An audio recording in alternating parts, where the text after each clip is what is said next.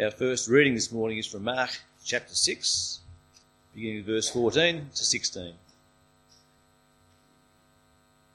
King Herod heard about this, for Jesus' name had become well known. Some were saying John the Baptist has been raised from the dead, and that is why miraculous powers are at work in him.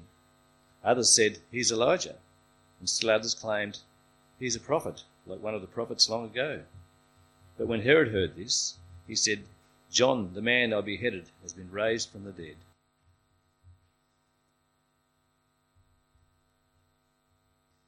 If you could turn with me again to the book of Mark. Mark chapter 6. We'll be picking up the reading at verse 17. So that's Mark chapter 6 and verse 17. Let's hear from God's word.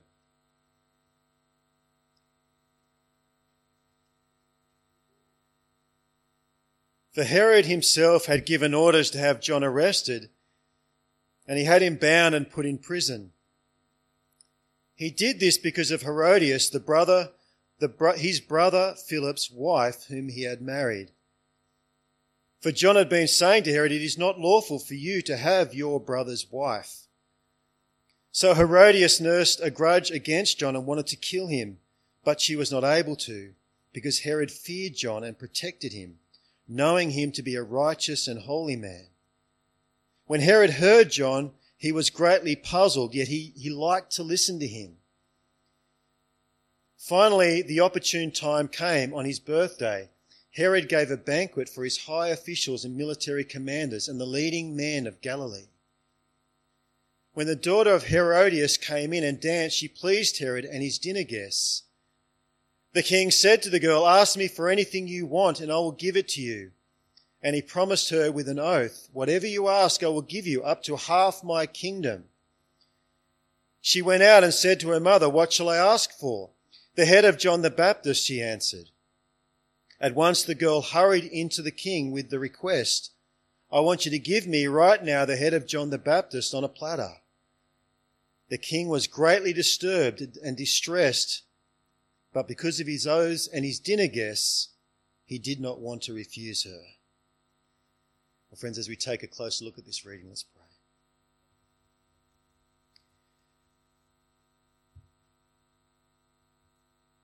Our Heavenly Father, we thank you for your wonderful word. And as we've just sung and prayed, speak to us now by your Holy Spirit so that we might know you better and show you better in our lives. And we pray this in Jesus' precious name. Amen.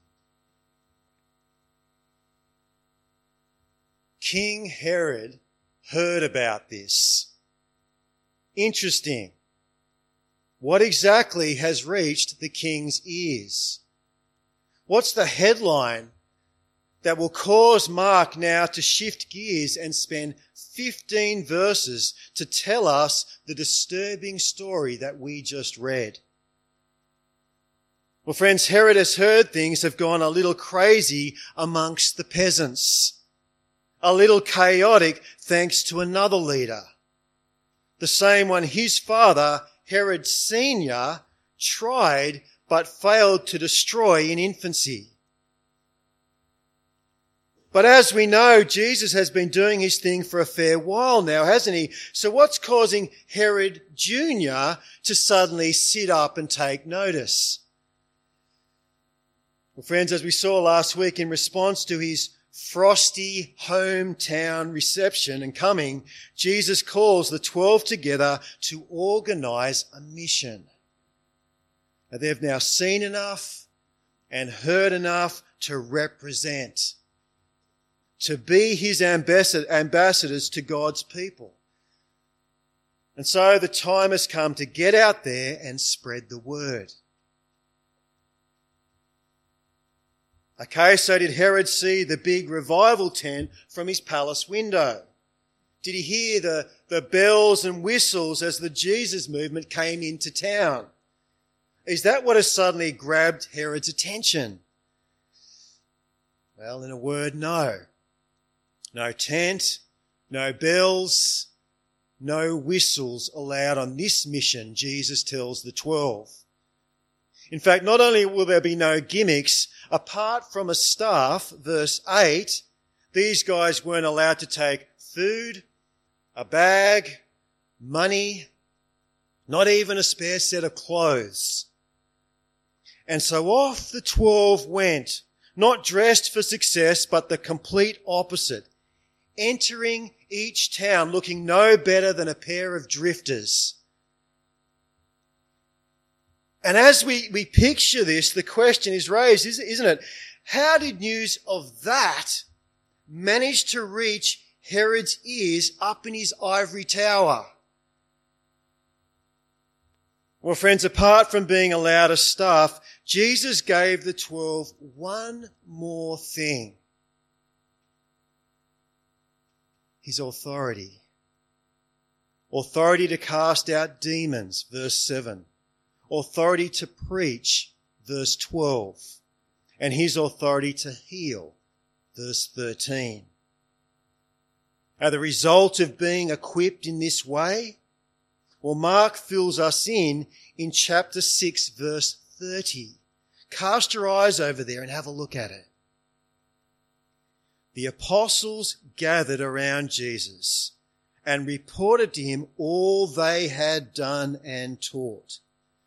Then, because so many people were coming and going that they did not even have a chance to eat, he said to them, "Come with me by yourselves to a quiet place and get some rest." And so they do. But the massive throng who have followed the 12 back from their mission are also getting a little peckish. And so we have, as you can see right there under verse 29, the feeding of the 5,000. 5,000 men, that is, verse 44. Count the women and children, and you can easily double that number. So friends, taking all this in, it is not an exaggeration to say the 12's mission was the biggest thing to hit Israel in their entire history. That's why, getting back to verse 14, it gets back to King Herod. And friends, just so you know, when Mark writes king here, he's being ironic. Now, the mission was all about getting the word out about the true king, while Herod is king of Israel by name only. One who rules not under God, but under the watchful eye and say-so of Rome. And so as this installed king looks out from his cozy, compromised position, he sees and hears that the people are on the move, rallying around this rival leader called Jesus. And with that, now not only are the religious class disturbed by this man, but the political class as well. And so Herod calls in his minions to conduct a peasant poll, a questionnaire to ascertain the word on the street on who exactly the people think this Jesus is. And so off they go. And second half of verse 14, they're back with their findings. Have another look at it. Some are saying John the Baptist has been raised from the dead, and that's why miraculous powers are at work in him. Others said he is Elijah, and still others claimed he is a prophet like one of the prophets of long ago. And so having taken in this information, which of the three options is Herod going to land on? It's right there in verse 16, isn't it? But when Herod heard this, he said, "John, the man I beheaded, has been raised from the dead." In other words, Herod goes for the most out there, least likely option of the three, doesn't he? I mean, just imagine being one of the pollsters standing right there. You'd be thinking, really, Herod? mate, it's time to sober up, old boy. Why not go with an Elijah figure or one like the prophets of old? But no. Now, from that look in his eyes, Herod is not kidding around here. As he looks you right in the eye and says with totally sober voice, because I beheaded John. Now, friends, at this confession, Mark now launches into how this terrible execution came about, doesn't he? But before we get to that, this somber, sober confession blurted out by Herod is pretty interesting, isn't it? Because Herod's response, his belief, reveals something pretty big and important about our makeup as God's image bearers. Now, what is this revelation? Well, friends, American journalist H.L. Mencken is pretty helpful here. In reflecting on the human condition, he writes this: the conscience is the inner voice that warns us somebody is looking. Now, Mencken just read Mark chapter 6, because that's Herod to a T, isn't it? As he hears about Jesus and sees some serious similarities between him and John, Herod immediately feels eyes on him, doesn't he? And so powerful and real is this feeling that Herod is convinced John could burst through that door at any moment. Friends, welcome to this thing that we call the conscience. What is our conscience? Well, it's like having an inner lawyer, isn't it? One who surveys what we have done or not done and then gives us a rating, gives us a score. And Paul in Romans chapter 1 and 2 assures us that all people, Jew or non-Jew, Christian or non-Christian, are born with this inner lawyer. And so with this picture in mind, let's return to this fascinating account. Having heard Herod make this remarkable conclusion, the story now continues and centers around three people: Herod, his wife Herodias, and John the Baptist. Now, why does Mark now go off script to go into detail about these three? Well, on the surface, it's to inform us on how John met his end, isn't it? But in telling this story the way he tells it, Mark is giving us a character study. Indeed, a commentary on the conscience and how it operates in these three individuals. Now, how is that helpful for us? Well, let's continue and find out. As Herod is already in view, let's start with him. Having heard about Jesus, he is convinced that John is back, thanks to the way he met his end at Herod's hand. But friends, I'm pretty sure this isn't the first execution that Herod has signed off on. And it's not going to be the last. So why is Herod losing so much sleep about this one? Well, let's see what Mark writes next. Herod himself had given orders to have John arrested and had him bound and put in prison. Why did he do this? Because of Herodias, his brother Philip's wife, whom he had married. For John had been saying to Herod, "It's not lawful for you to have your brother's wife." Result? Herodias nursed a grudge against John and wanted to kill him, but she was not able to. So that's Herodias' reaction, and we'll get to her in a second. For now, let's continue. Herod feared John and protected him, knowing him to be a righteous and holy man. When Herod heard John, he was greatly puzzled, yet he liked to listen to him. So why is John in Herod's prison? Well, as we see right here, primarily because of his illegitimate wife. She's the driver here. The slammer is Herod's compromise. A compromise Herodias is not happy at all with. And so Herod puts John under round-the-clock protection. Why is Herod so softball with John compared to his wife? Well, Mark has just told us, hasn't he? Because he saw that John was a righteous, holy man. And this provoked fear. Verse 20. John put the fear of God into Herod. And with that front row and centre, the very last thing Herod wanted to do was have him killed.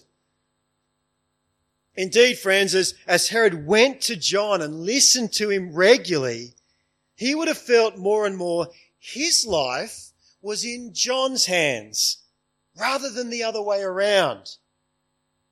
And indeed it was. As John spoke the truth, God's truth into his life and how to get right with him. But Herod felt stuck. Stuck in this life built on lies and deceit. And so he came away from their meetings perplexed and confused. As that saying goes, oh, what a tangled web we weave when we first practice to deceive. And the only light left in that tangled web for Herod was John. And so Herod protected that light. But little did Herod know that tangled, sinful web that he was a part of would not put up with John shining the light on it forever. Now, I won't read the story again, but the middle of verse 26 is the key here, friends. Because of his oaths and his dinner guests, because of what he said before all of those A-listers, John lost his life. Now, friends, we all have those fork in the road moments, don't we? And this was Herod's. Respond to that fear that John had installed in him, and so begin down the wise path that leads to life, or respond to the fear of man. And in choosing the latter, well, the result may have been hoops and cheers in the moment, but later on, when his head hit that pillow, there was another voice. And so tortured was Herod by this voice that having heard about Jesus, he was convinced that John was back to expose him, back to condemn him for the horrible injustice committed at his hand. Now, friends, in all of this, what do we see? And what is Mark showing us? Clearly this: the consequence of ignoring your God-given conscience. Is it a big deal to see and reject that moral compass inside? Just look at Herod as his inner lawyer reminds him, accuses him day and night.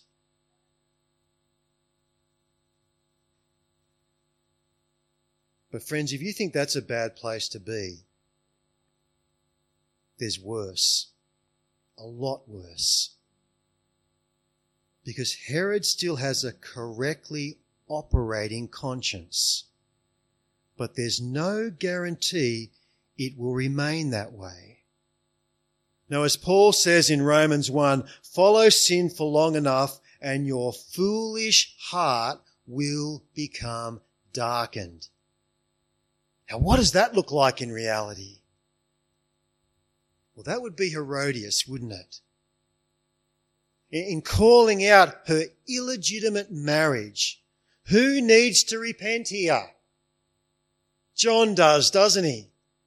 And because he refuses, well, it's off with his head. And friends, the tragedy of her finally having her way in this, the most disturbing part is not John's end, but where this person made in the image of God has ended up.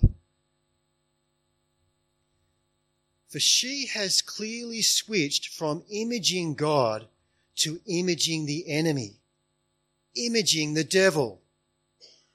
Now, Jude in his letter calls this the way of Cain, who, as we know, was the first to do an Herodias. They are clouds without rain, he writes, blown along by the wind, autumn trees without fruit, uprooted, twice dead.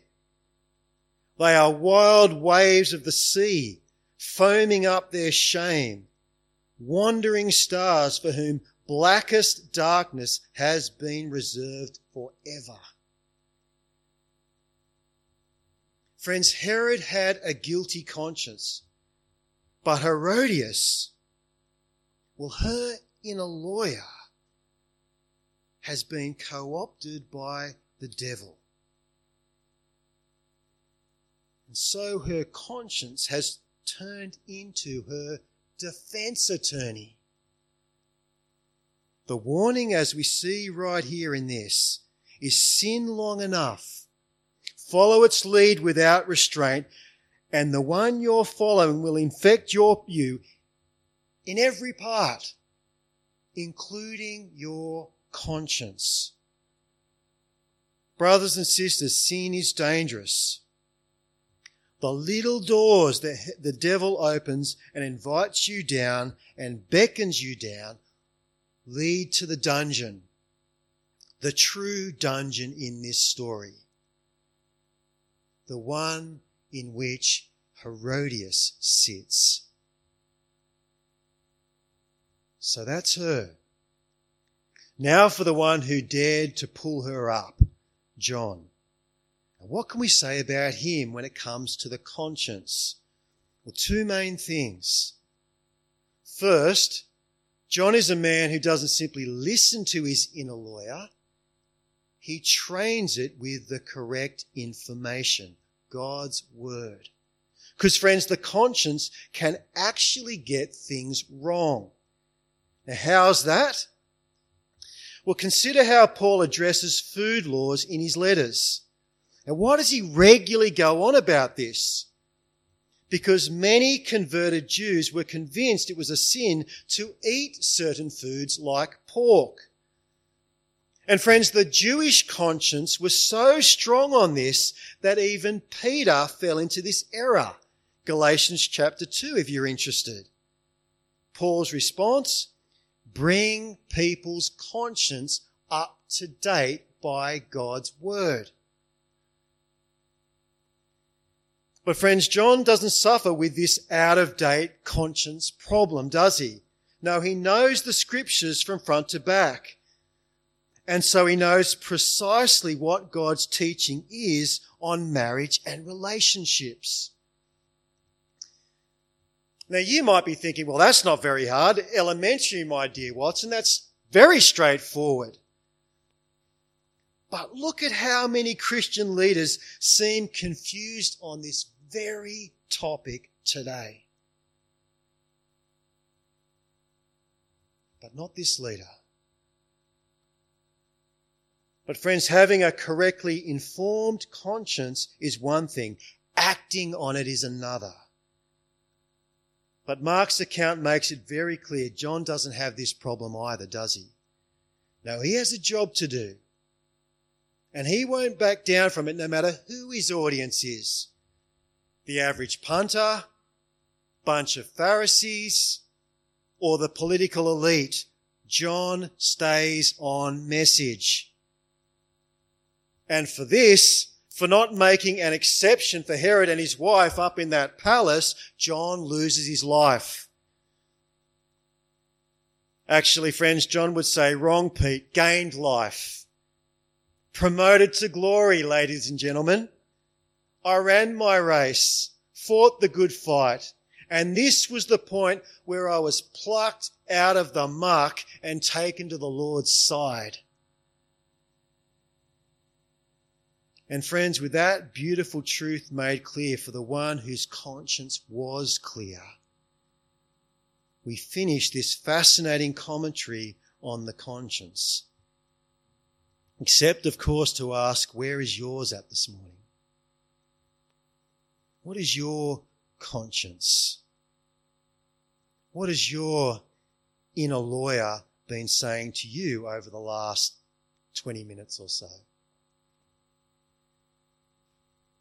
Well, friends, if he's up on his feet at the moment, pointing the finger at you and making some noise, hit the mute button on him for just a moment and open your ears to what the Spirit is teaching your inner lawyer through this account. What could that be? Well, looking back over the whole story, Herod got one thing right in reflecting on John, didn't he? And that is the belief, his deep down in his gut knowledge that the good judge, the judge of all, will not let the death of the innocent stand. And because he took John's life in the way he did, Herod was convinced this judge has stepped in and overruled that terrible injustice. But although Herod was wrong on this, he was on to something, wasn't he? Listen to these words from Peter. With the help of wicked men, you put him, Jesus, to death by nailing him to the cross. But God raised him from the dead, freeing him from the agony of death, because it was impossible for death to keep its hold on him. Impossible, why? Because Jesus was not only innocent of the charge that took him to the death, his death, he was innocent from his first breath to his very last. And so he was acquitted in the way Herod predicted. Now, what does Jesus' miraculous acquittal mean for this crowd? This group now racked with guilt for their hand in Jesus' wrongful death? Well, incredibly, remarkably, not judgment fire, says Peter, but the offer of forgiveness. Jesus is back with his nail-scarred hands held out to you, says Peter. Why? Well, as Isaiah, who saw Jesus' wrongful death centuries earlier, writes, we all like sheep have gone astray. Each of us has turned to their own way. But the Lord has laid on him the iniquity of us all. Friends, there's one thing that was taken to the grave by Jesus and left there, buried, never to rise again. And that is the condemnation for our sin and the guilt that goes with it. Why? Because Jesus' innocent, blameless death was a sacrifice, a pure, once for all payment for all we have ever done or will do. Too good to be true? Well, consider this. If Jesus' death wasn't for us to pay and clear us from all sin, there is no way he would have died and taken our place. In fact, he wouldn't have died in the first place. For he, as the Son of God, the true King, a king even Herod acknowledged as one with great power, would have exercised that power. He would have righted the wrong well before he got anywhere near that cross. But that's not what happened. No, he went through with it for one reason and one alone, to pay the penalty, not for his sin, but ours. Result, when we see this and put our trust in him, a pure, cleansed conscience before God. An inner lawyer who is told and informed by the Holy Spirit to take that constantly waving finger and point it to the door and declare you free. You're free to go. Is that what your inner lawyer is doing for you, declaring to you this morning? Now, if not, it's time it received an update from the Scriptures. Romans chapter 6 verse 23. The wages of sin is death, but the gift of God is eternal life through Jesus Christ our Lord. Let's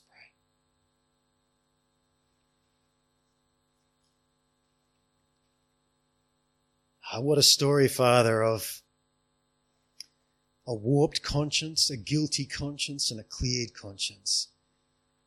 And Father, what a word as Herod sees the truth that you will rise the perfectly innocent one from the dead. Father, we thank you so much that Jesus was that person, taking fully our sin on his shoulders and bearing it forever. Heavenly Father, if there's anyone here this morning who is racked with a guilty conscience, has that inner lawyer constantly pointing at them, Heavenly Father, we pray that by your Spirit, that inner lawyer would point them to the door saying, free, thanks to Jesus and all he has done for us. Thank you for paying our sin in full. Thank you for your grace and mercy won at the cross. Help us, Father, to know this and to share this with those who don't know it. And we pray these things in Jesus' precious name.